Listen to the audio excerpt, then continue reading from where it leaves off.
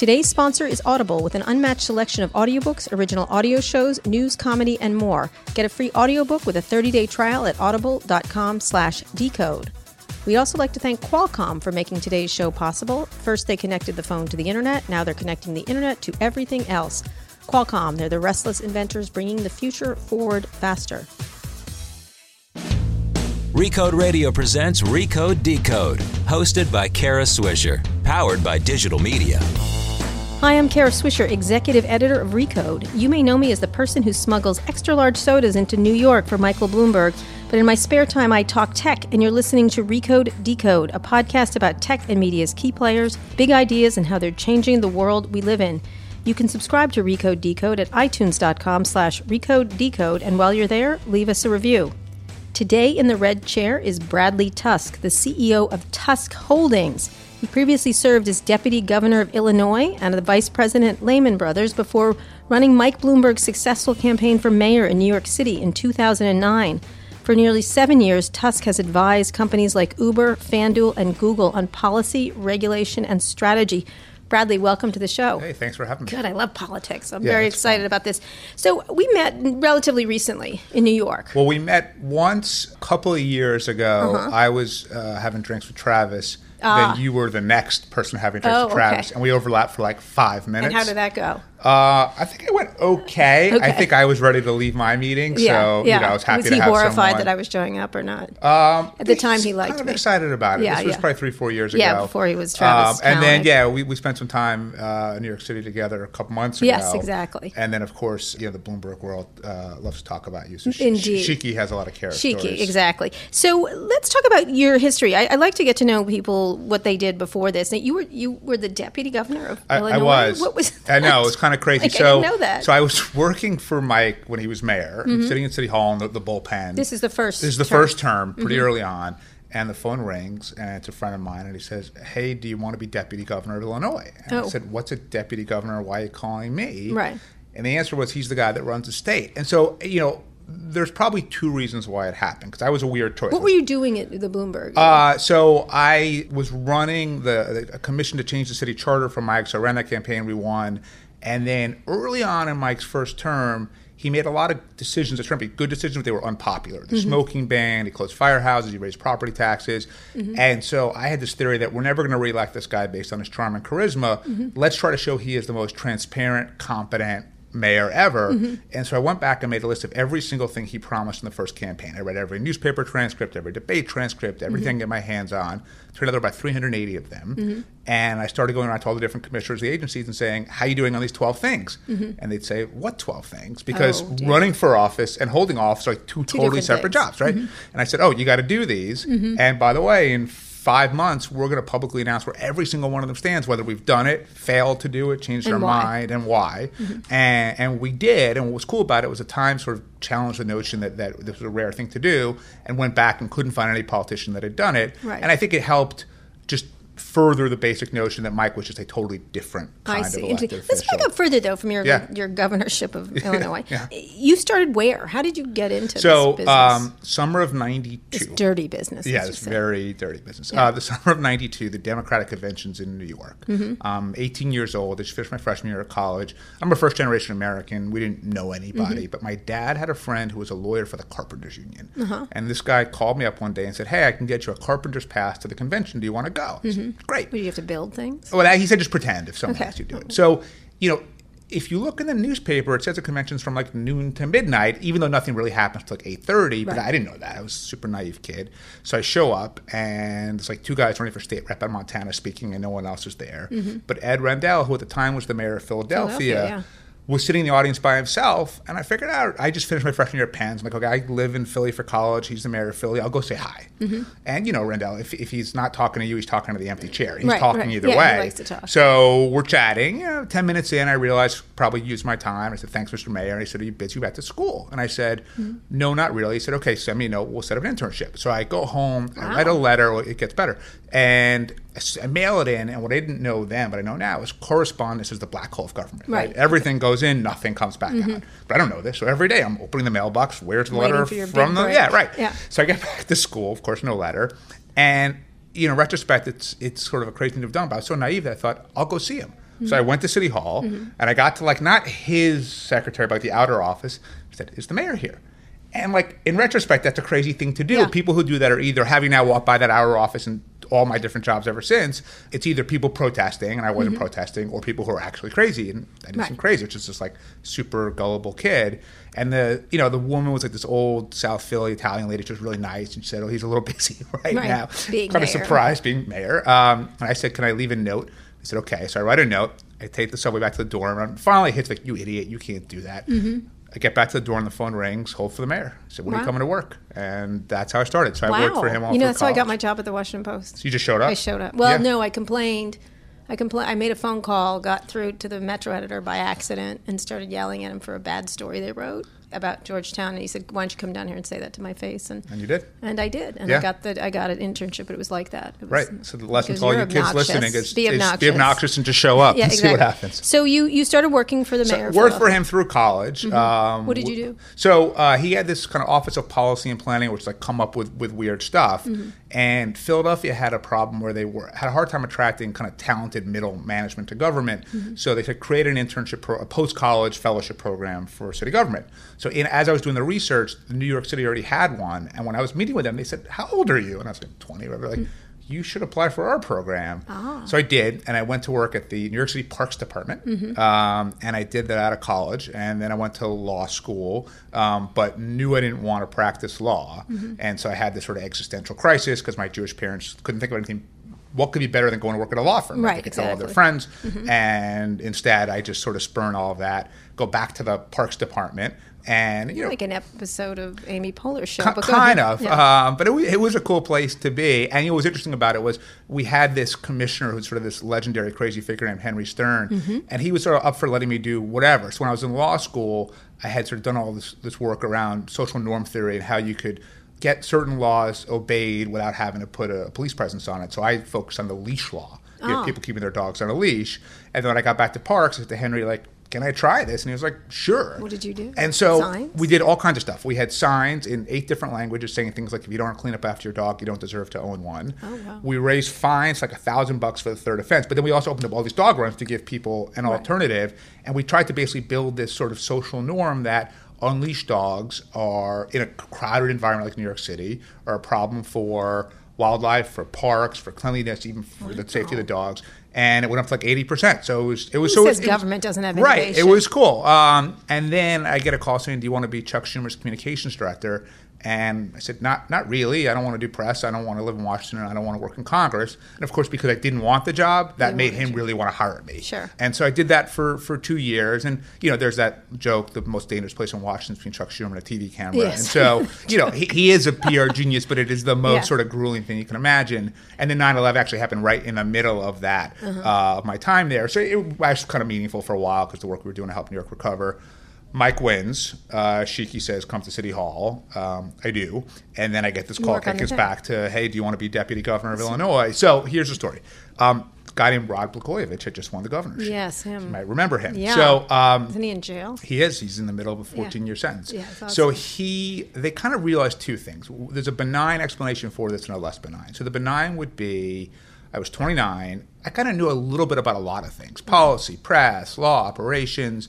And because it was such a career-making job, they knew he was kind of crazy, and they figured, okay, we need someone who, it's so important, a big opportunity for them, they'll just sort of deal with it and work throughout, which was true.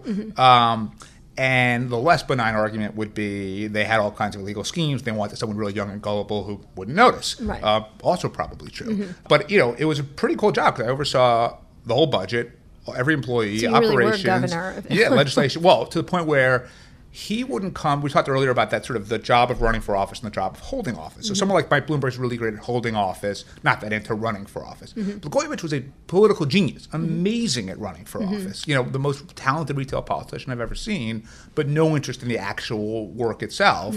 He wouldn't come to the office for a couple of months at a clip sometimes. Whoa. And I remember after the first legislative session, saying to him, "Okay, we got to sit down and go over all the bills. There's like 500 bills. Do you want to sign them? Do you want to veto them?" And he just didn't want to do it.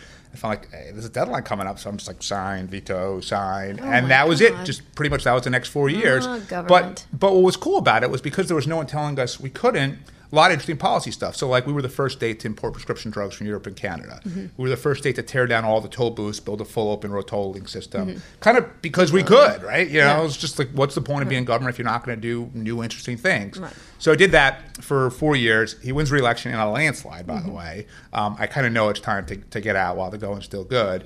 And we had this idea in Illinois of privatizing the state lottery, under the theory that U.S. state lotteries are both highly regressive because it's government employees who are not really good at consumer products, so they pick the low-hanging fruit, which are poor people and old people, and not even that profitable. And most government-owned lotteries around the world are actually run by private companies who know how to run. Yeah, and it's not that they're so public-spirited, but because they want to expand the customer base, it becomes less progressive as a result because they're marketing and selling games to people like us, people listen to this podcast, as opposed to people who are really trying to get rich off the lottery. So I thought, hey, this is good public policy, and it could be really profitable. So I went to all the different banks on Wall Street, said, here's what I want to do.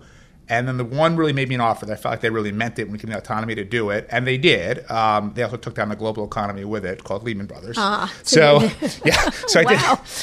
did that. I want to know where you're showing up next. Yeah, exactly. I know. I was a little worried about that. So did that for almost 2 years. But the interesting thing was I spent 5 days a week going from state capital to state capital.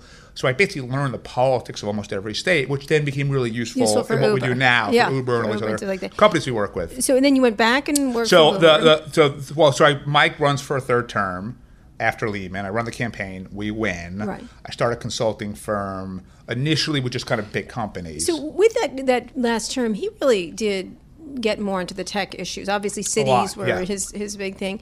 What was because New York was on the forefront of that. Yeah. Can you talk a little bit about that? Yeah, I think there's a few things. So one is Mike broadly understood that New York. He had a company that was in information. And he's a tech guy, services. right? And he understood as a result, media, finance, tech, it's a little bit of everything. New York's economy is way too reliant on finance and tourism. And we needed some other big industries to try to diversify. And because he's a tech guy, he liked the idea of it. So the first thing he did is we just tried to really make the city open and welcome to tech. Bill Peduto in Pittsburgh is sort of doing that right now. I think there are occasionally mayors. Right, exactly. There's autonomous cars, everything else. There are occasionally mayors who really get that and throw their arms open to it. LA has tried. Yeah, at points. LA is weird because their municipal power is actually fairly limited. But so Mike did that. But then the thing he did that was sort of the most brilliant is if you look at the New York tech ecosystem, we've got a lot of capital, right? We have a lot of financial capital, human capital, media. We didn't have as much engineering talent. Right. And so he launched this competition to create a new engineering campus, applied sciences specifically, in New York City. Cornell and Technion won that. This was on Roosevelt Island. Exactly. And so it's funny. Where is it now? It is physically under construction.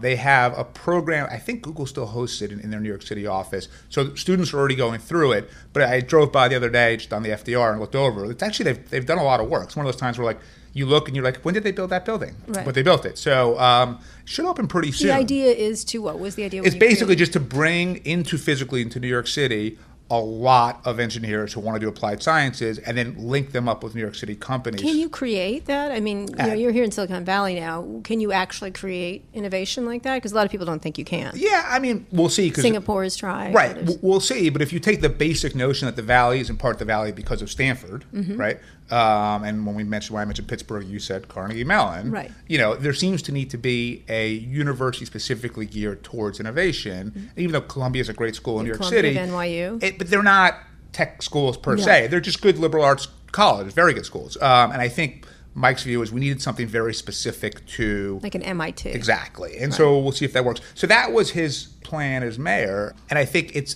very different than what you have with a lot of mayors around the country. It's almost ironic.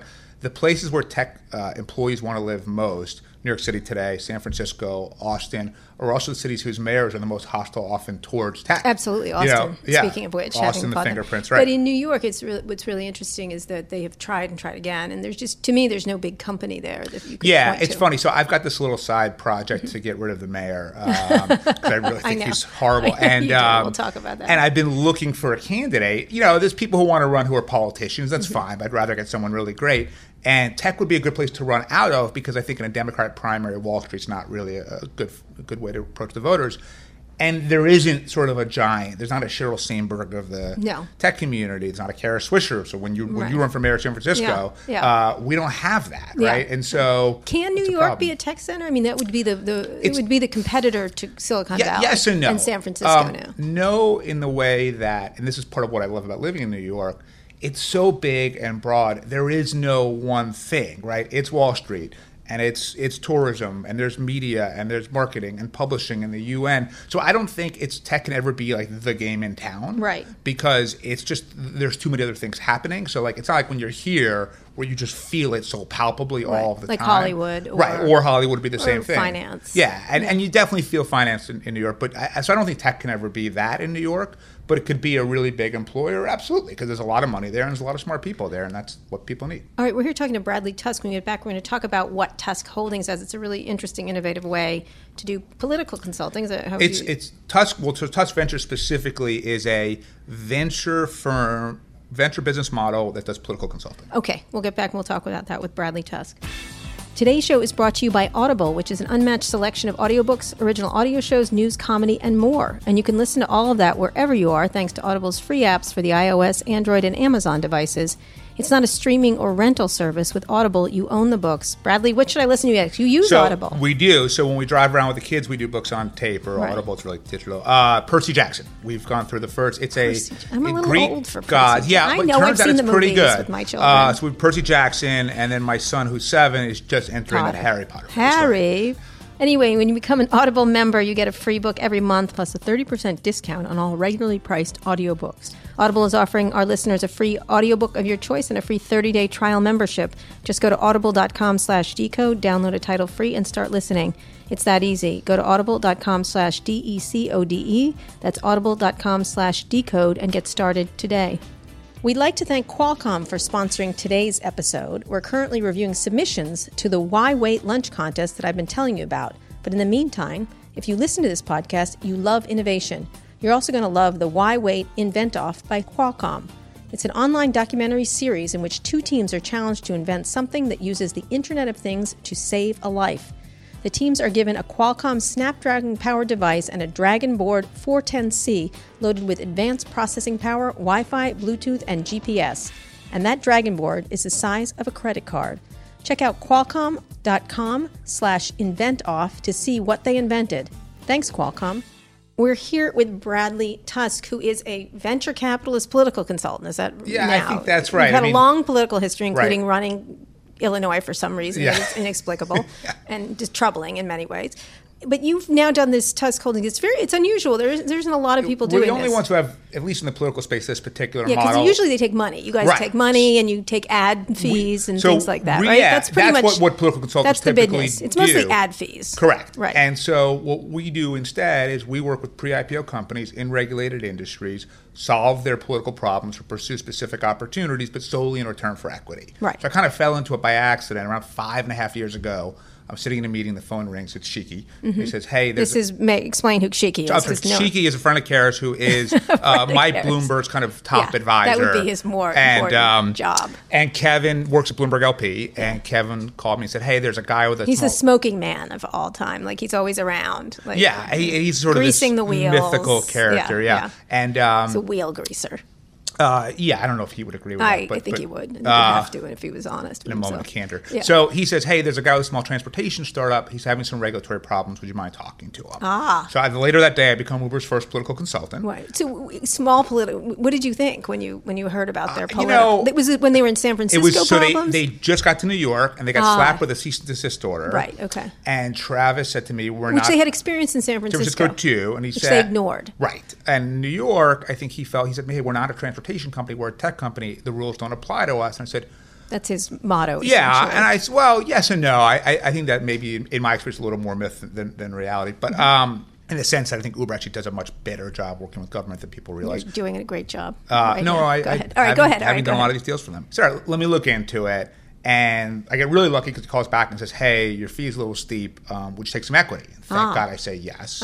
What did you think when no? I didn't know. I mean, I have to be. It's not like now where we have a whole investment team where we analyze stuff. Yeah, I didn't know. He just seemed like an interesting guy. It was an interesting product. He was pretty intense. Had you used Uber? Did you? No. You know what? But it's funny. So you had Bill Gurley on the other day. Yeah. And I was listening to your podcast this morning, and Bill was talking about sort of Travis's passion just being such an outlier compared to almost anyone else. Absolutely. You know, I sensed that, right? That I could feel sort of right away and said, okay, this is interesting. And we went about kind of convincing successfully the New York State Taxi and Limousine Commission that they didn't need to regulate Uber in the way that they Talk a little bit more in detail about that, because it was an ugly fight. This one wasn't. This one was not. The initial one. The initial one was not because, Bloomberg was mayor, and this was a more tech-friendly and more qualified, competent, talented administration.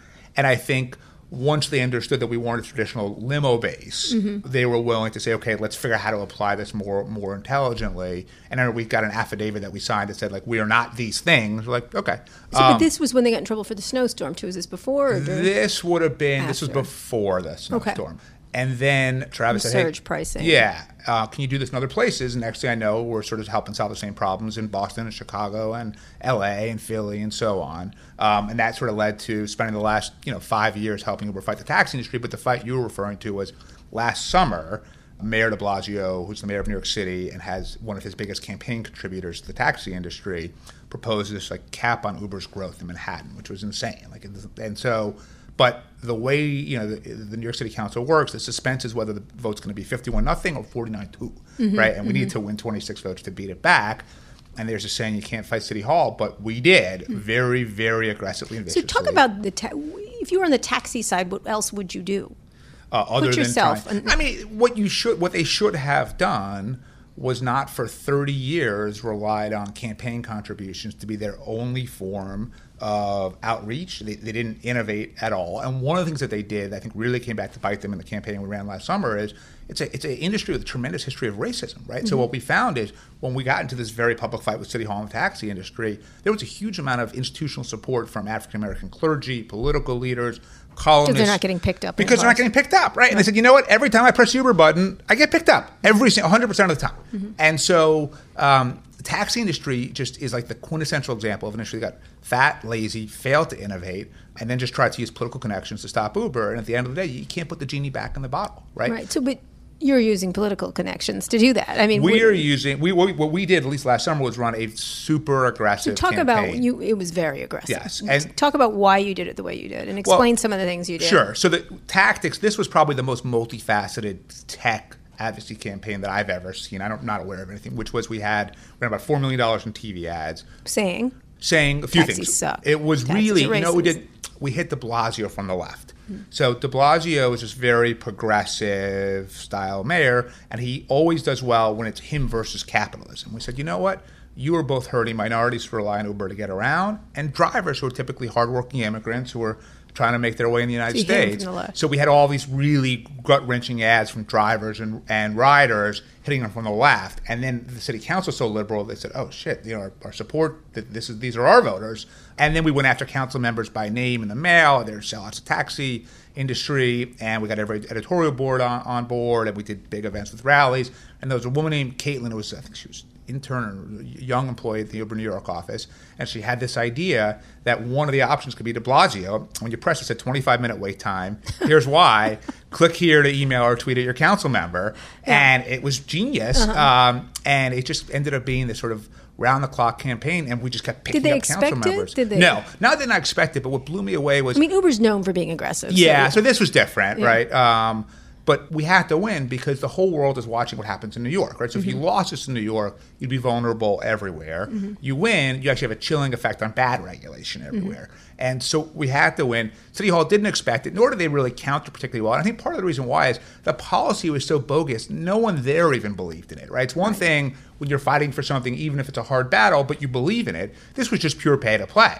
The taxi commission was... Yeah, the mayor is currently under 7 separate federal criminal investigations. I don't know that this is one of the topics, but it wouldn't surprise me because he clearly took money, let the taxi industry write the bill, put his name on it, had it introduced, and, we beat it back. But if you're not Uber, if you don't have Travis's aggressiveness and resources and what's at stake, you just get steamrolled. Right. What would you do if you were the taxi industry, if you were on their side? What could you do? Now or then? I mean, what they should have done. Now, I would be investing in Juno and Via. I would basically just try to partner with, there's no way that people are going to go back to the old way of taxis, right? And instead... It's a little easier in New York because you hail that there's more of them. But at the end of the day, people just don't like using traditional taxis and the convenience they like with an Uber or other getting services. in and out of the car is absolutely. So, look, I would be saying, let me see what I can do to be involved in autonomous. How do I work with some of the upstart ride-sharing competitors? But trying to just sort of protect your turf is not going to work. Let's go across the country. In Austin, not as successful. No. Was that fingerprinting bad? I did not, although my wife is from Austin and her family lives there, so everyone in Austin thinks I worked on it and failed, so I kind of wish I had. But no, and look, the fingerprinting, it's an interesting issue. If I had to guess, because it is coming up in some other cities now. This is to fingerprint Uber drivers. It's coming up in Chicago, Philly, Lyft.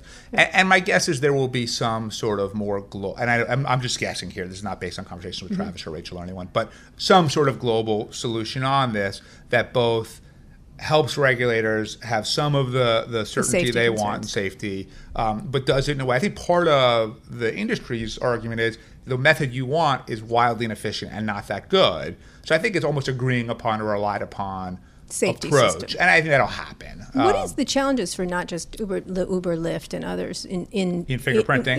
In everything? And to me, it's safety. Yeah. So it's first of all, it's protectionism by the taxi industry. But when you get past that, people will claim potential safety issues, and then we have issues around drivers as independent contractors. It's not just Uber; it's every single sharing economy company. In fact, we are for Handy running a coalition, Handy, Uber, Lyft, Instacart, and TaskRabbit, to try to create a new worker classification between 1099 and W-2. So independent contractor issues, and then third is going to be autonomous because the regulatory framework is really, really complex. And my view is you have to do that. I hate doing things in Washington, but this is an example where you can't have every municipality, every city, county. Every state. You need kind of federal preemption, which means you need to pass, major legislation through Congress.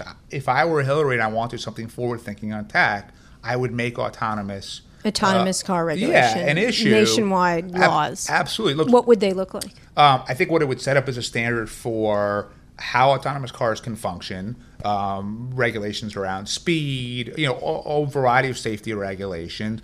Maybe you're creating special lanes at first, because it's not like we're going to flip a switch and every car is autonomous. No, it's sort of like the horse-to-car thing. Remember in New York on the West Side, they used to have all those accidents. Yeah, so you're going to see some version of that for the next probably decade, 2 decades, right? So thinking through those potential problems and how do you deal with the socialization a federal solution. I think so. So if you look at one corollary, it would be Reagan wanted to raise the drinking age to 21. What he did that was very smart was he said, look, this is up to states. I can't make them do it, but you will not get this year's federal highway money unless you do it. Right. And every state but Louisiana did it. Louisiana said, no. They like drinking. Yeah, they like to keep drinking. So that's how you do it. So how much of a chance of that? Because, Travis famously on the stage of one of my conferences to me said, well, once we get rid of drivers, that's where we're headed. And he again, in a moment of candor, obviously what's going to happen, it caused a great consternation among the drivers' jobs. Sure. Yeah. Now, I think that we're probably still quite a while away. So most people who are driving for Uber today don't even envision themselves being an Uber driver in 10, 15, 20 years, something like that. They're not going to be. It's going to be self-driving. But I think trucking is an area where that's really going to be an issue, right? And you're going to have, and I guess Uber's now a trucking company too because it bought Otto, but you're going to have some sort of, after what's going to be a lot of fighting, deal with the Teamsters. So how are politicians going to even slightly get behind that? So politicians are initially going to be job friendly, and you're going to have on the left, Democrats are going to be afraid of the Teamsters. On the right, a lot of people in a lot of red states are truckers, right? So you're going to have problems on both ends. And I think what you're going to have to work out, so you just take trucking as an example, is okay. There are this many truckers in the U.S. There's this much need for truckers. We will over time have early retirement, attrition. For a while, you're going to have a trucker still in the cab somewhere to deal with it, last mile issues. So I remember when I was deputy governor, I mentioned open road tolling. we had to effectively figure out what do we do with the toll takers because we just don't need them anymore. And in this case with SEIU, they were very reasonable, and we were able to sort of work out an agreement where some people took a buyout, some people shifted into other state jobs, some people just kind of, they said as they retire, we'll replace them. Which I do want to talk about for a minute is the sharing economy. Yeah. You're working with Handy. Who else are you working with? Handy and Uber are the two main companies in the sharing economy. Right. And where's this going? Gavin Newsom is pushing it very hard. Yeah, I mean, it's interesting. So this should be federal legislation, right? This is a really good example of Washington in action and dysfunction because really what you need to do is amend the IRS code, the tax code, and that's an act of Congress. But I don't think anyone has any expectation that Congress can get their act together to do that. And so instead, it's going to end up being a state-by-state issue. So here in California, New York are probably three big battlegrounds. What's ironic about it is you're going to have sharing economy, venture-backed companies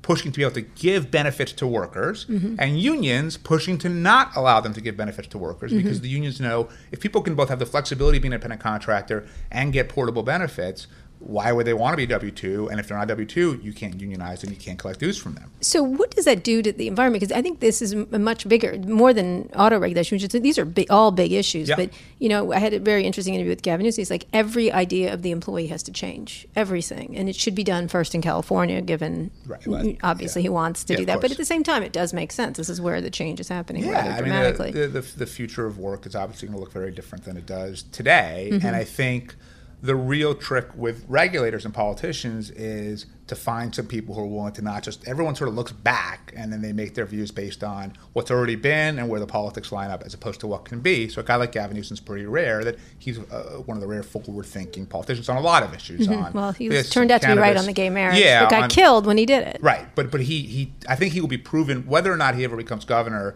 I don't know, although I think that's not a bad idea at all. But I think over time he will be proven right on a lot of these issues. How can you get a public to say no more jobs that are different or no more drivers or like how is our political thing going to have to change to take with these changes that tech is putting throughout the world? A few things. So one is you've got the reason why the sharing economy and tech companies are saying let's pay into a portable benefits program because they recognize that if they want to keep doing what they're doing, they've got to come up with something that makes these attractive jobs that people want to be in. Even if they're independent contractors, you still need to do that. So it's not going to be hey, this is just the future, deal with it. It's going to have to be some sort of compromise, just like on any other issue, where you figure out, okay, these are what workers are going to need, at least over a transition period. This is what we can afford to do, and trying to be thoughtful about it as opposed to just trying to mandate some particular solution that's clearly not going to work. Do you think politicians have the concept of lesser jobs, fewer jobs? Because that's really where, Larry Page at one point said it out loud, there's with AI, with,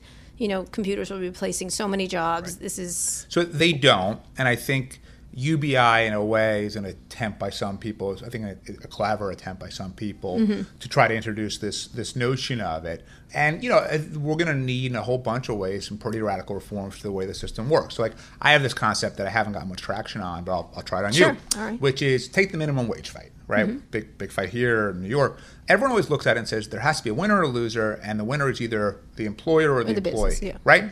But I'm not sure that's really true. So what if you said, okay, we're going to raise the minimum wage to $15 or $20 an hour. We're going to mandate health care, paid sick, FMLA, all that stuff. But we're going to figure out the delta of how much more that costs the company this year, and you're going to get a tax credit. So because the theory right now is we have to pay taxes to fund social services to help people who are only making $7 an hour. If they're making $20 an hour, they don't need those social services. And if you think about it, right now, when you and I pay that dollar in taxes, first we pay an accountant, then it goes to some sort of tax collection government agency, then it gets appropriated by a legislature who weights it in 20 different ridiculous ways, then it goes to a giant social service agency that's wildly inefficient, huge union contracts, and then how much of that on the dollar makes it to the person who needs food stamps? 10 cents on the dollar? This way, that the whole dollar is going directly from the employer to the employee.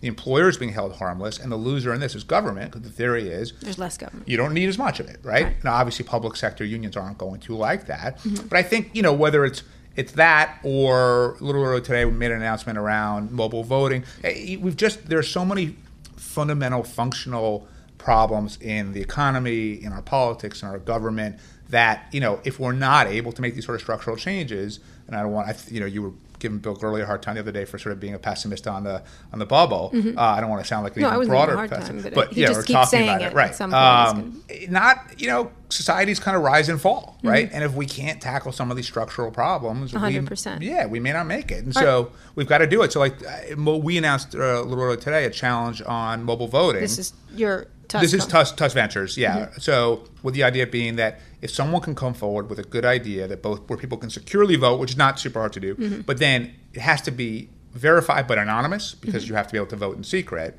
We will A, provide some funding if you need it, but B, I think more importantly in this case, we will work with you to find a municipality or a state who will try this out in a pilot program We'll talk about it next. Yeah. I agree. I said something on Meet the Press about mobile voting is going to be the way they're going to do it in the future. And all the old white men on the panel, I like voting in a box. I'm like, come on. Nobody does that anymore. And it's so fraudulent. It's so easy. Anyway, it was an interesting discussion, but the reaction was fascinating. All right, we're here with Bradley Tusk, who runs Tusk Ventures, a political consulting venture firm. Ever wonder how these ads on podcasts work? A startup pays the host, like me, to read a script about their disruptive product or service. We know you're choosing to listen, and that means you'll probably, at the very least, give any product or service we mention a serious consideration. But what if you were one of those startups who want to advertise on a podcast? Where do you start? That's where Oxford Road comes in. It's the leading advertising agency in consumer tech.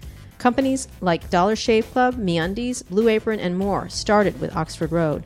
Oxford Road engineers ads to perform. They buy media based on over $100 million in performance data, and their world-class analytics and attribution methods give you confidence in every line of performance, just like digital. Go to oxfordroad.com/scale, set up a free analysis, and find out what it would cost you to test ads on a podcast, and maybe the next script I'll be reading will be yours. Go to oxfordroad.com/scale right now. I'd also like to tell you about Recode Media with Peter Kafka. Peter, who'd you talk to this week? Hey, Kara. Normally this is the part where I tell you what happened during the podcast, but instead I have a special guest here who can tell you what happened during the podcast because she was here. Hey, Kara. It's Amina. Miss you so much. We were talking about you for a while, actually. It was pretty good. We also talked about Amina's awesome podcast, which is called Call Your Girlfriend. And how she's become a giant internet star overnight and has quit her day job. Allegedly. Some of this is true. Allegedly. But this is cool. We talked about how you got from there to here, how you built a presence for yourself on the internet. Yeah, we talked about how to do networking in a non-gross kind of way, making media for ladies. You would not tell me who your super secret awesome marketing client is. And then you gave us awesome recommendations for other awesome podcasts. Yeah, thanks for having me. That's all available for free on my podcast. You can find Recode Media on iTunes, Google Play Music, or wherever you listen to your podcasts. I'm here having a fascinating discussion with Bradley Tusk, who is a political consultant. He also runs a venture firm by taking pieces of the companies you do. Now, you work for FanDuel, also gambling, another area? Yeah. I mean, it's an interesting one. And what's interesting about it is it's a good usage of grassroots mobilization of customers, right? So the one that people like to bet. People like to bet, and look, these are games of skill, so it's a little different in terms of that. Every state has a different definition of gambling, but what has been interesting about it is, in the same way that for Uber, we as a company and Uber have been able to mobilize our customers to advocate against bad regulations, be able to do the same thing for FanDuel and DraftKings, where obviously it's not the same every kind of attorney scale. general goes against the So they don't like it, but here's what happens.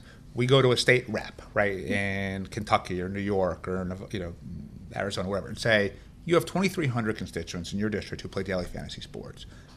They don't know who you are. They don't vote. They're not political. But if you take this away from them, we're going to make sure they know who you are, and then they're going to hate you for the rest of your life. Fear and loathing. Yeah, and the reality is, if you're a politician, it's one thing if it's an ideological issue, but they don't care about. If they don't like this. gambling, it's a religious so that's far left and far Yeah. right. The vast majority of them are like, I don't need this headache. Okay, and that's why we've passed this now in 9 states, and I think over the next probably 2 years of legislative sessions, we'll pass it pretty much everywhere. What about more serious gambling they have in Europe and other Yeah, places? well, it's interesting, right? Because the climate keeps evolving, and in the casino world, there's no reason for anyone under the age of 40 to ever step foot in a casino because these games are really boring. Yeah. So, like, we're talking to a company right now that makes a slot machine terminal, but for different types of esports, World of Warcraft or whatever it is, because that's the only thing that's going to attract people into physical casinos. You're going to need ways that people can wager on it, but at the same time play a game that they actually want to play. Right. So the nature of and increasingly on a mobile device. yeah, absolutely. Well, that's why if casinos don't adapt, they will die, and lotteries too. If they don't adapt,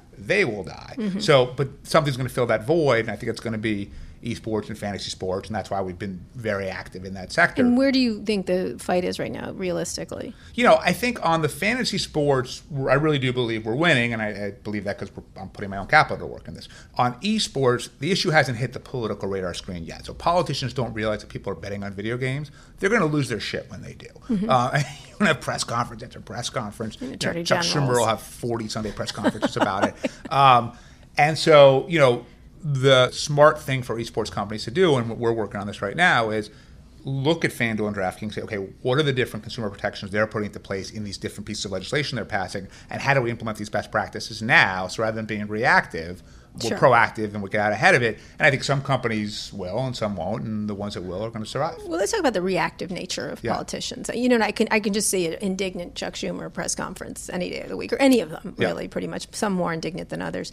Same thing happened in Austin, and some people in Austin were like that win. Yeah. Some people did not. They wanted to feel like they owned Austin, keep Austin. Right. Look, politicians, though, are just reacting to their own set of incentives, which is they care about attention, they care about fundraising, they care about votes. And if you change the inputs, you're going to change the outputs. So if they thought, people love esports, I don't want to mess with this, they're not going to, right? They're just going to do what they think is both popular and will get them covered. Why are they reactive instead? Let's look at this election. This has been a fascinating election. I'd love to get your thoughts on this. Sure. Trump literally is the first Twitter presidential candidate, as far as I can tell. The true effective use of the medium, whether you like it or not, it's effective. Yeah, for sure. Hillary Clinton sort of stumbles along behind him. Is doing better at it, but really doesn't have the same kind of skills of social media. Right. Are politicians learning how to use these, or is it just simply reactive? It feels very reactive. Yeah, and they don't understand. Obviously, there's digital everything in campaigns. Occasionally, a candidate is intuitive. So Obama for fundraising online, Trump for Twitter, and then everyone says, "This is Bernie." Though Bernie, in some ways, was a little more derivative of what Obama already did. But I think then everyone says, "This is how you have to do it now," and they rush in and just try to emulate it, typically unsuccessfully. So, I still think it is somewhat dependent upon the personality capturing people's attention. And look, Trump, as abhorrent, in my view, as he is, you pay attention to him, right? Hillary struggles with this because she's just not as interesting, right? Obama captured people's attention. Bernie captures people's attention. So, but at the end of the day, they're reactive. But what's interesting is, I would argue, the solution to money in politics is actually this, because as TV becomes less and less effective for reaching voters, 80% of the spend in a campaign is TV advertising, right? Once campaigns finally realize, and the political consultant equivalent of the old white guys that you would let meet the press, who desperately hang on to their TV buy commissions, once they retire, then you're going to see a world where campaigns say, I can't reach anyone I need to reach, on TV, and once they stop spending that money, then I think campaigns almost become fully digital. So what does a political consultant in the future look like? What are they good at? I think they're good at, they're always good at the same thing, which is, what's the right message to reach voters? How do you reach them? And who's the right messenger to do so? And how do you get them to the polls? I think those fundamental skill sets are always going to be, always have been and always will be the skill set. To vote and to reach voters. I think the difference is going to be, rather than reaching them in this very clumsy, broad-based way where you're going to run a TV ad that reaches 12 million people with the hopes that, the 52,000 you need to see that message are going to hopefully be watching at that time and see it, you can target them very, very individually and then get them to vote. But ultimately, getting back to our point on mobile voting, it's only going to really work if people can vote on their phone, right? And that's when you have real participation. So how long is that going to? It makes perfect sense. And I get the fraud thing and worries about Russian hacking this year and everything else. Yeah, but you know what? But voting anyway is fraudulent. And the real problem is, Roman times, in a presidential campaign, 60% of people will vote. That's not terrible. But next year, mayoral elections all over the country, and you're going to down to 10, 15%. And that's when you get the trouble. That's when people like Bill de Blasio end up getting elected. Russians don't know. So you really like Bill de Blasio? I love him. The Russians don't know when the New York City mayoral primary is, right? They don't care. So I don't think that's a real concern. I think it's in some ways just like we talked about the horse and buggy and cars, where autonomous vehicles and traditional vehicles will kind of coexist for a while and it'll shift. I think you'll have the same thing where you'll have mobile voting will hopefully start to have pilots in different jurisdictions. It's funny. I was talking to Steve Hilton about this the other day, because who is married to Rachel Whetstone, but founder of CrowdPack and was David Cameron's campaign manager. And so he was telling me about. Wears no shoes. Yep, he was wearing shoes at dinner, but he warned me he might take them off. Yeah. That Seattle has a initiative where they're actually mailing people vouchers that are $25 that they can then send to campaigns and candidates. So Steve's theory, I want to make sure I credit him because was that Seattle might be open to it. I think part of what we would need to do in this process is really take a good look at different elected officials around the country who are innovative in different ways and do a lot of outreach and say, hey, who pushes that button to push the button? Like, that's the thing. We're going to do it. Okay. Because I think someone has to. Yeah. Right. That's why we're running this challenge, is because I think if someone doesn't say, let's figure out who it's going to be, talk to a lot of politicians, convince someone to give it a try. The good thing is, once it is a pilot somewhere, the press will totally follow it. It'll get a lot of attention, and if it's positive attention, other politicians will then follow suit because they're reactive. Presumably the issues would be around hacking and fraud. People will worry as they about are that. now. I mean, that was an entire episode of Scandal, I think. Yeah, absolutely. I mean, you think you can't manipulate a voting machine from it was built in 1953? I think they're still writing about that. Yeah, exactly. So, I mean, ask Al Gore about that, right? So, sure, you can come up with reasons to not do anything, but when 80% of an electorate isn't bothering to vote, and then it has and they all have mobile phones. And they all have phones. They all have phones. So how does that change the electorate? It goes very democratic is what it does, probably. Well, I was thinking about that. It's interesting. So if you are a Republican, if you are a traditional Republican, you got to hate this, right? Trump would probably love this, right?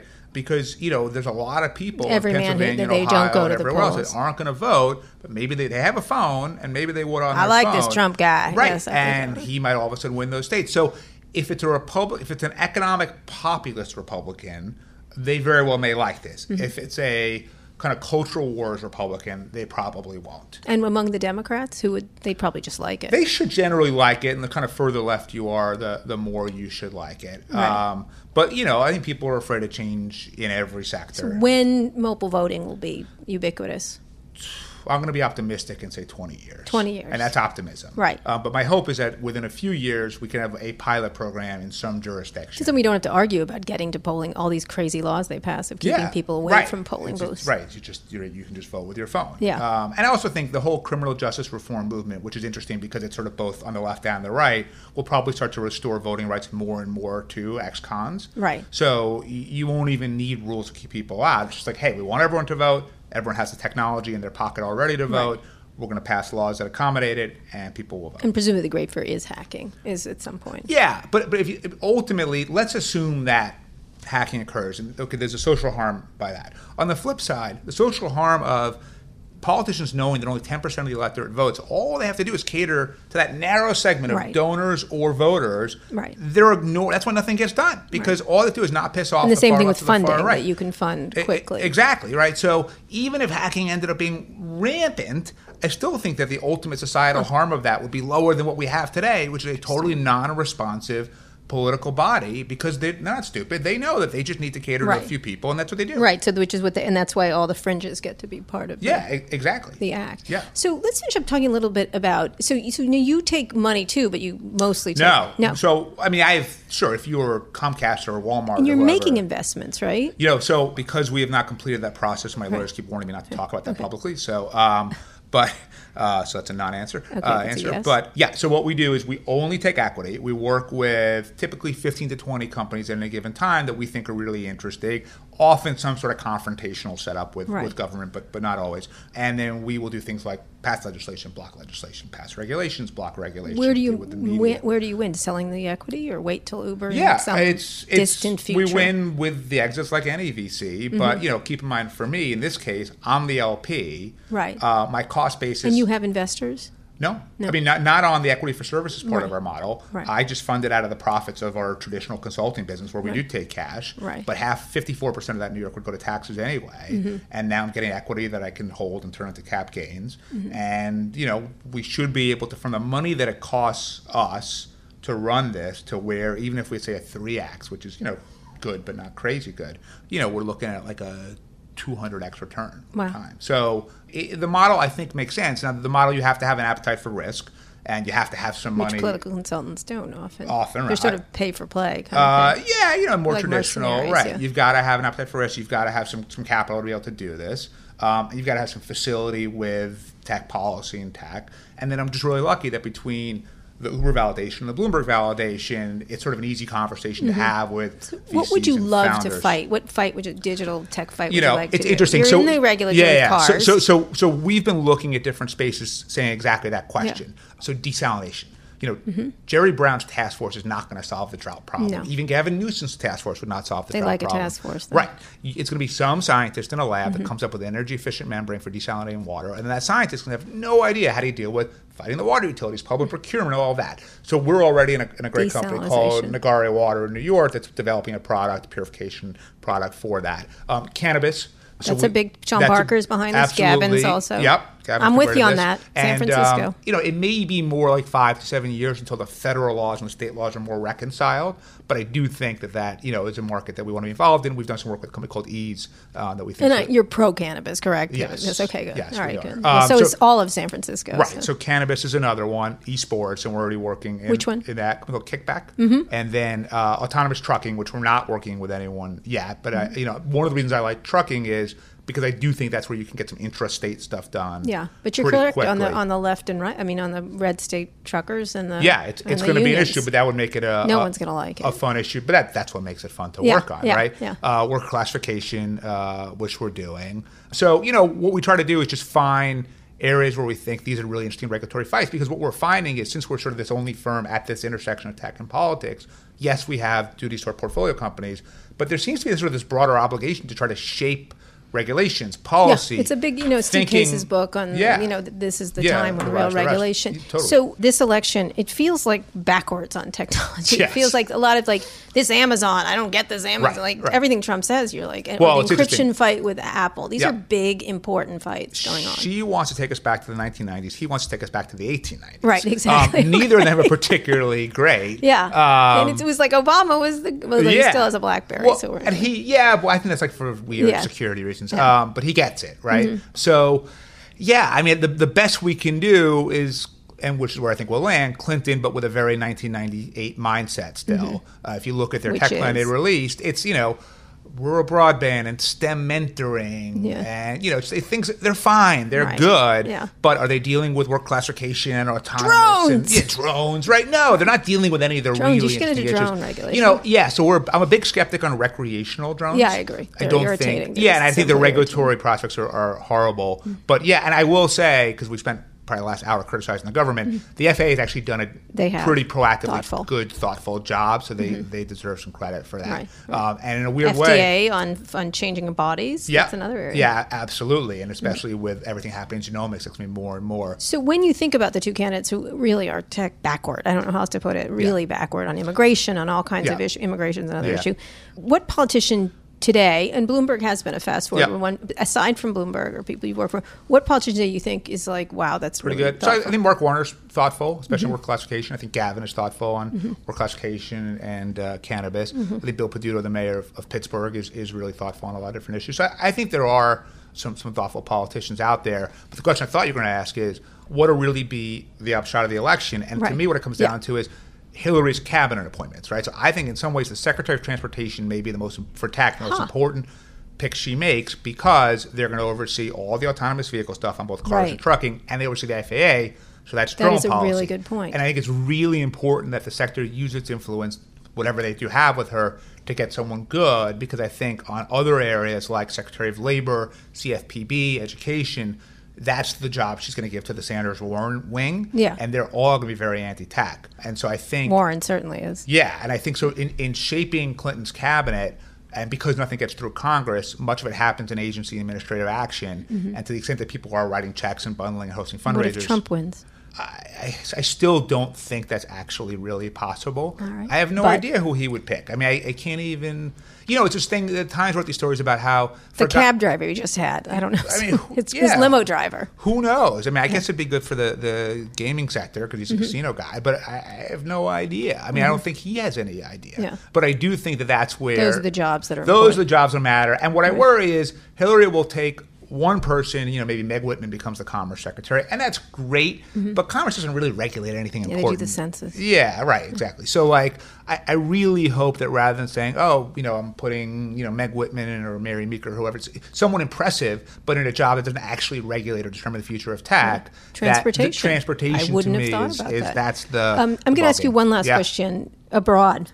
Have you moved abroad to do stuff? Because, you work for Google, the European Union. Yeah, we've started to do that a little bit. Boy, they're tough. Yes, the EU You can roll all over the U.S. regulators, presumably. The EU is tough. Actually, they just roll over themselves. So no, I like to think we push them. So EU, we happen to have some people with some really good Latin American expertise. So we're starting to work on some projects there.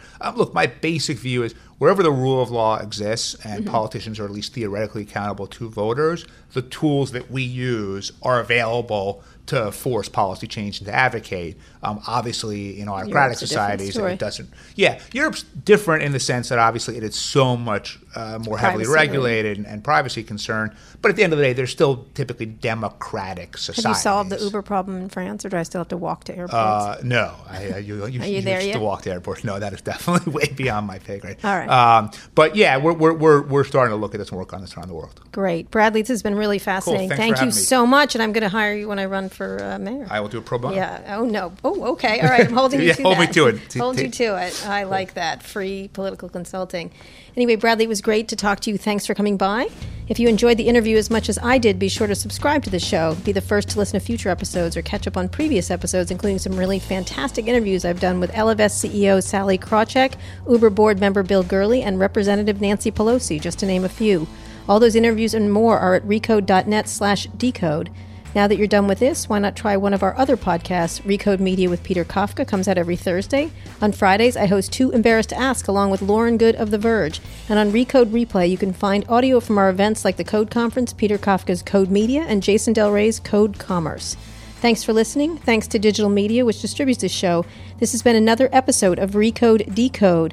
Remember to subscribe to the show and leave us a review at itunes.com/recodedecode. I'll be back here on Monday with another great guest. Tune in then.